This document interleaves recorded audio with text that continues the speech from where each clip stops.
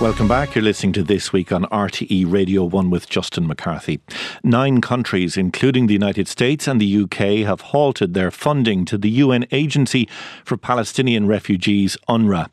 They took the action after Israel told the agency that some UNRWA staff were involved in the October 7th deadly Hamas attacks on Israel. The agency is investigating and has already sacked some of the employees. Ireland is continuing to provide financial support to the UN agency. Juliette Touma is UNRWA's Director of Communications. Earlier, I asked her to tell us about the investigation which is now underway into the agency's employees suspected of being involved in the Hamas attacks on October 7th. We're not able to provide any more information while the investigation is ongoing. We have asked the United Nations most senior investigation body to undertake this investigation and look into these very serious allegations. Have those employees been dismissed? Yes, we have terminated the contracts of these employees. And the fact that those employees have been sacked, have had their contracts terminated, that would lend credibility to the claims being made. Is that a fair assumption? No, I think why the Commissioner General has done this, which is an extraordinary step, is because he took these allegations very, very seriously, and he's asked for an investigation immediately. 9 countries we know now have halted their funding for UNRWA. What is your reaction to the decision that has been taken by those 9 countries?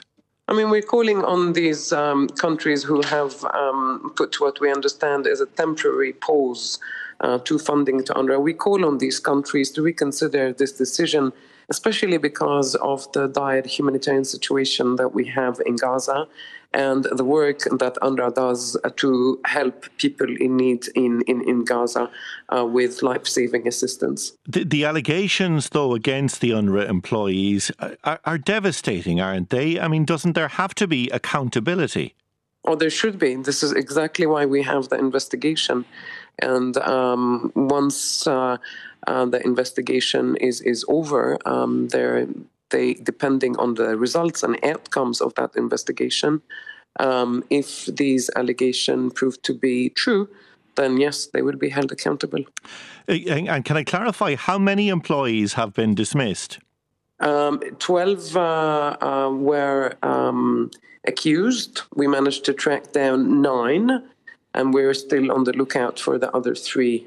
So we terminated the contracts of 9 of the employees. Okay. The United States is the biggest financial backer of UNRWA, and it has suspended its funding of the agency. Can UNRWA survive without that money? Look, it's going to be very, very difficult to survive without the funds, that very generous funds that we get from the US government, the United States government. UNRWA has had a previous experience where the US had cut completely its funding to the agency under President Trump's administration, and the agency really struggled for a good few years financially. Other donors have stepped in, but it's not the same.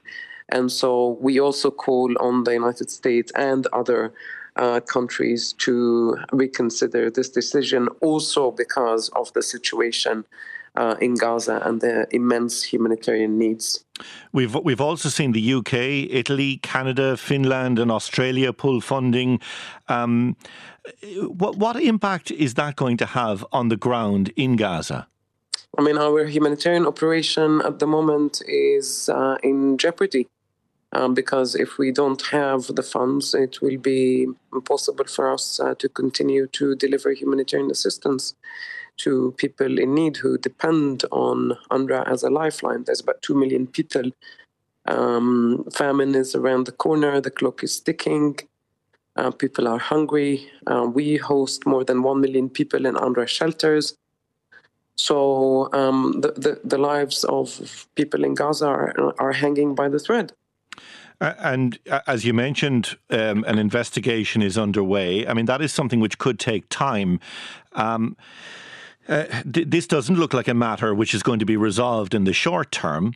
How much of a concern is that for the agency if the long-term withdrawal of funding by those countries continues?